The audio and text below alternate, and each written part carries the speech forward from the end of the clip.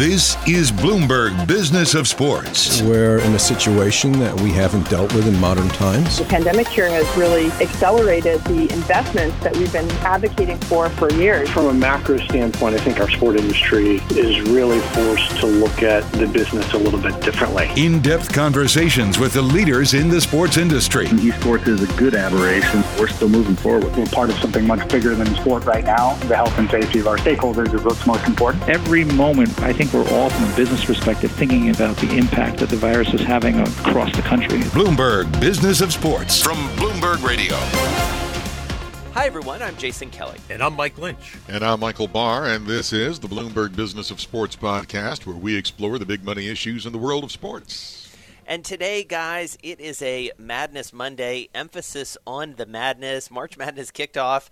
Yeah, it was a little bit different. Yep, we lost a team to COVID protocol violations, which was unfortunate, Virginia Commonwealth. But the games, for the most part, went on. There were some insane upsets, Lynchy. Is your bracket busted? How are you looking? Well, as I was telling Michael Barr before we went on, it looks like a math test I had with red ink all over it. That's pretty much, or it looks like I cut myself shaving when I was filling in my brackets. It's awful. But this is the great part about single elimination, is that, a lot of these teams, if they played a 3 out of 5, probably the favorite team would win. But that's not how the NCAA works. And I love it because these teams, Oral Roberts, Abilene Christian, Loyola Chicago, even Syracuse coming and winning 2 games and beating West Virginia with the coach's son scoring 25. It's the greatest show on earth. I look forward to it every March. I know like everybody else does. And we got 12 hours of basketball today on Monday, too. So I know what my day is going to be like when we sign off. Yeah, Lynchy goes horizontal once again. Yeah. So, Barr, it's interesting, too, and I'm sure you've been looking at this from the business of sports perspective. Ratings were, pretty good. They weren't quite as good as 2019, but, it's still the thing that everybody's watching. We're getting our groove back. Watching sports on TV, especially now that we've got the NCAA tournament. And my goodness, Oral Roberts, this is like Mayberry, going deep into the tournament.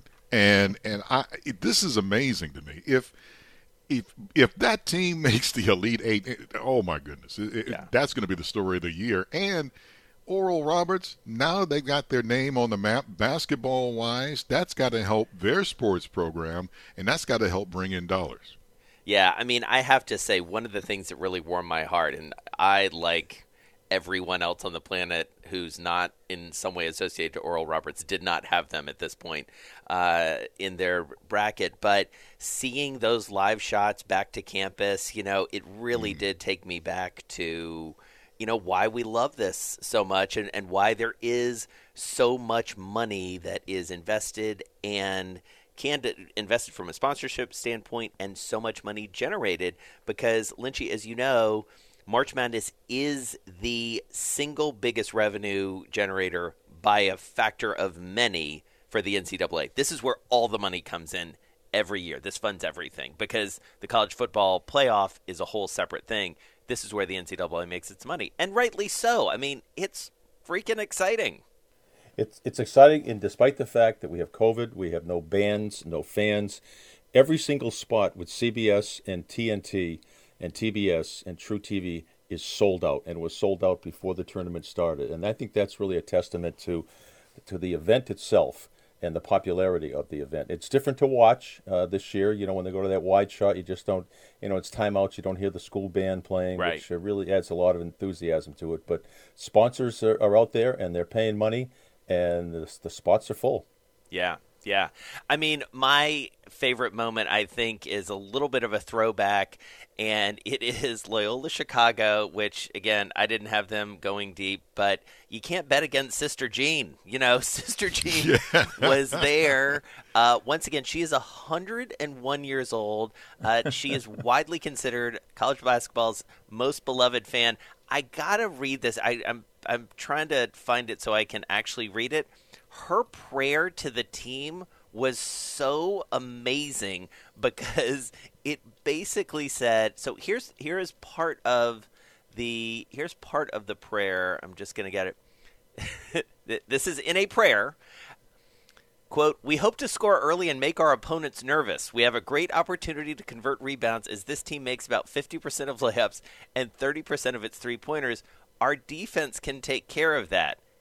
Amen? I mean, like, that's incredible, Lynchy. Like, first of all, deep knowledge of the game. Second of all, it reminds me of, and if my parents and my brothers are listening to this, they will know this story. It reminds me of when one of my brothers was playing high school football down in Georgia, and at a Catholic school, and the chaplain for the team got up at the end of the year banquet after a tough season, and he basically gave a similar sort of prayer, and he said, "Lord, we didn't do very well this year, and we really need your strength next year to beat our opponents and beat them badly." So, again, don't sleep on Sister Jean, because Loyola Chicago, they're still hanging around. And this is why we love the tournament, Lynchy. There's always some character and some story that surfaces. We all fell in love with her a few years ago when they had their great run. When I went to Catholic elementary schools, I think of nuns with a ruler in their hands. Yeah. Palms up or palms down? I always try to go palms up because I don't want the knuckles to get hurt. But, I can't imagine Sister Jean with a ruler at any point in her career. No, and she is absolutely the spiritual leader of that team, for sure. So it's interesting when we think about the NCAA tournament. Increasingly, there's more and more attention, rightly, paid to the women's version of this. That, of course, is being played in a bubble in San Antonio, similar to how it's being played in a bubble in Indianapolis for the men. But you know what's not similar, Michael Barr? The way that the respective genders are being treated when it comes to facilities, and that went viral big time over the weekend. Did you see the pictures between the two? Yes. The weight centers for the women and the weight centers for the men. That we need to correct that real fast. Which brings me to the next point, is that many of women's sports are picking up. The NCAA women's tournament is picking up momentum, and it's right now it's almost as popular as it's ever been. So why we have that disparity, and Coach Muffet McGraw put that out there, and bless. I don't understand why we got that problem. Well, I mean, the interesting thing, Lynchy, is, it would have been kind of second hand, third hand, fourth hand in a pre-social media era. But one player just put it out there, and, man, it picked up on TikTok, it picked up on Twitter, and all of a sudden, very quickly, I mean, within hours, really, the world was talking about this. And that's part of, I think, the very important thing we've seen in terms of how the economics of sports changed, how parity changes, how equality changes, because it's out there now. Well, the video you're referring to shows this amazing smorgasbord spread of food for the men, and then like a pile of toast for the women, and this expansive ballroom full of every weight you could possibly imagine, and then a pile of dumbbells and yoga mats for the women. I did not know this in researching this story, but the NCAA tournament does not fall under Title IX, which kind of really surprised me. That shocked me. So I know there's a lot of finger-pointing going on. First of all, fix the problem first, and then find out. Somebody had to approve this. Yeah. I mean, they consult trainers, they consult administrative officials from schools. Somebody had to say, okay, this is good. Yeah, this is good for the weights. This is good for the training room. This is good for the meals. This is good for the swag bag. Who did that? Who said this is fine? Yeah.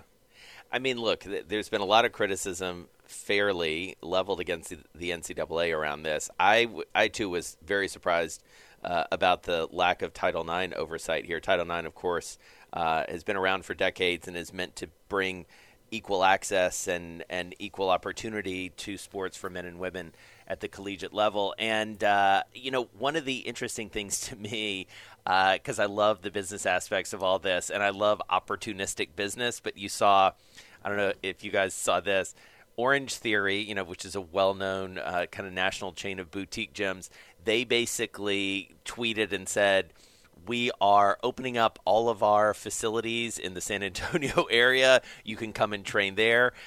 Tonal, which is a very well-known up-and-coming at-home fitness gym. They were sending 10. Based on a mirror. It's sort of like Mirror. They were sending 10 tonal systems to arrive in San Antonio. They tweeted that they were going to do that. So, capitalism is a beautiful thing, and some smart marketing managers and CEOs and folks in the fitness world are taking advantage of this moment. Needless to say, this won't happen again. They did fix it over the weekend, but a real black eye here. And, as you sort of go down the rabbit holes of this story, you do see people on Twitter, because people love their hot takes on Twitter, talking about how it's like, well, it makes less money, and so they shouldn't do as much. And, but as you pointed out, Michael Barr, the ratings are going up. And the reality is that if you invest more in it, then people will it's just, that's not a good excuse. That doesn't pan out for me. No, I agree with you 10,000%. It's not a good look. And like you said, if you have any sports training company that wants to be smart and get their name out there, go out there and say, hey, all right, we're going to provide these Pelotons, we're going to do what we can to make sure that the women's facilities are just as good as the men's facilities. So there's an opportunity out there for a smart business venture out there if the companies want to step up. And so, Lynchy, one thing I wanted to throw at you real quick before we move on, which has nothing to do with the NCAA, but the owner of the Patriots, Robert Kraft, he equated the spending spree that he and his team were going on is like investing in the stock market. This is the quote that he said to Peter King. I don't know if you guys saw this. Quote, this is Robert Kraft. You take advantage of corrections and inefficiencies in the market when you can, and that's what we did here. We'll see. Nothing is guaranteed, and I'm very cognizant of that. But we're not in the business to be in business. We're in this business to win. And if that isn't music to Bill Belichick's ears, I don't know what is. And to everyone in New England, too, coming off a 7-9 season and still wondering if Cam Newton is going to be the quarterback come the second weekend in September. Yeah, I have one quick question about the NCAA tournament. Yeah. Is this a legitimate tournament without the Ivy League participating? Yes. Okay. Just want to know. No asterisk here. Nice try. Nice try, double varsity athlete. We got you. We got you. You weren't a hooper, though, as far as we know. I don't, who knows, Lynchy? Maybe you were, secretly under a pseudonym playing on the Harvard basketball team as well. Who was on the team? JB, James Brown was on the team when I was there. There you go. Really? Interesting. Yeah. Interesting. Yeah. I mean, look, I do think that there are I sort of quickly dismissed your question, but it is a good one in the sense of, all of this has been upside down. This whole football season has been upside down. The basketball season obviously was upside down. You have had one team, as we talked about, already dismissed for violating COVID protocols, which I still don't know exactly how that happened, because presumably every team was in some form of quarantine back on their own campus before they got there. And I don't know if there has been or will be any sort of investigation there. Here's hoping it doesn't happen again. And obviously the bubble gets smaller and smaller as the tournament goes on, and nobody who's there now is leaving. Nobody new is coming in from a player and a team perspective. But there are a limited number of fans in the stands. It was weird to watch it because, instead of doing the wide shot where you would see, the masses of fans jumping up and down, you would have this sort of tight little shot on 18 Oral Roberts fans jumping up and down in their masks. So, but this is the world we're living in. There are limited fans watching some NBA games, and one of the things that unfortunately people got to witness, a few in person and many more online and on TV, was LaMelo Ball. Tough injury that may take him out for the balance of the season. This is a rising star, Lynchy, in the league. One of the most watched teams. There was a great moment in the last week or so with him and LeBron facing off for the first time. A lot of hope there for the Charlotte team with him. You hate to see it. You hate to see it early in a career, too. He was the third overall pick. He's lived up to all his expectations. Yeah. He probably would have been Rookie of the Year. 16 points, 6 assists, 6 rebounds so far in 41 games. His team right now is holding on to that 8th and final playoff spot in the East, but there's a whole bunch of teams separated by about a game and a half right there, so that could change. And unfortunately, for Michael Jordan, Charlotte Hornets, when if LaMelo is out for the year, it'll be a tough run for them to make the playoffs. Can I just point one thing out, Michael Barr, moving a little bit further south from Charlotte? You know who's on a tear? Your Atlanta Hawks. Not your Atlanta Hawks, my Atlanta Hawks. 8-0. Since Nate McMillan took over as the interim coach. Lloyd Pierce was relieved of his duties. And, you never know what's going to happen when you bring someone new in. But I don't know, maybe a lesson in shaking it up there, because the Hawks, after missing the playoffs for 3 years in a row, are now very much in the mix, right there in the middle of the hunt for a playoff spot. So that's good. I'm going to let you in a little secret. And when before, back in the day, when I wanted to make a lot of money betting, I'd bet against the Hawks, just straight up. And I made a nice chunk of change doing that. And then one day, like you said, I'm looking at the record, and it's like, am I seeing that right? 8 straight? It's like, wow. Yeah. Okay. Yeah. Man. And in fact, they were playing, speaking of injuries, they were playing the Lakers last week, and LeBron James went down with a high ankle sprain. He's going to be out for some indeterminate amount of time. Presumably, because it is a sprain, he will be back, but it affects his chances at the MVP. It also, potentially affects what's going on with the team, with the Lakers and their seeding, given that Anthony Davis has also been out for some amount of time. So, we want these players healthy. It's good for business. It's good for viewership. It's good for them as human beings as well.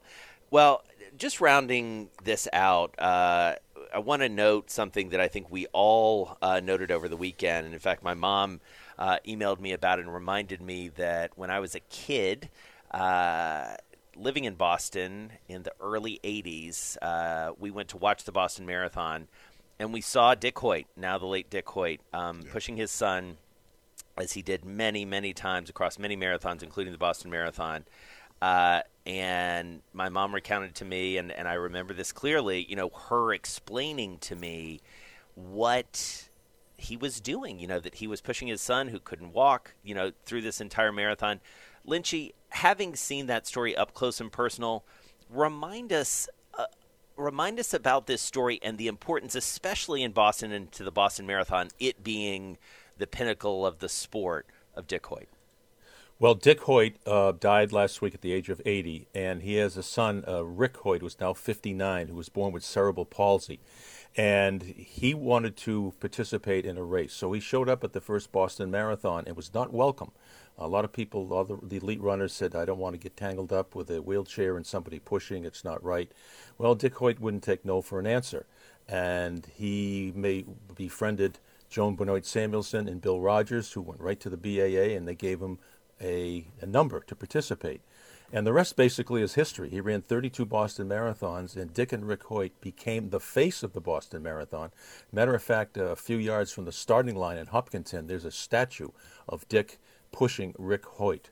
And, 70 marathons altogether, 250 triathlons. He would swim in the ocean and tie a rope around his neck and swim and pull his son, who was in the raft, and then they'd get back on land, and then they would hop in their wheelchair and push, and then they would ride a bike, and he would just put him in a little carriage behind the bike.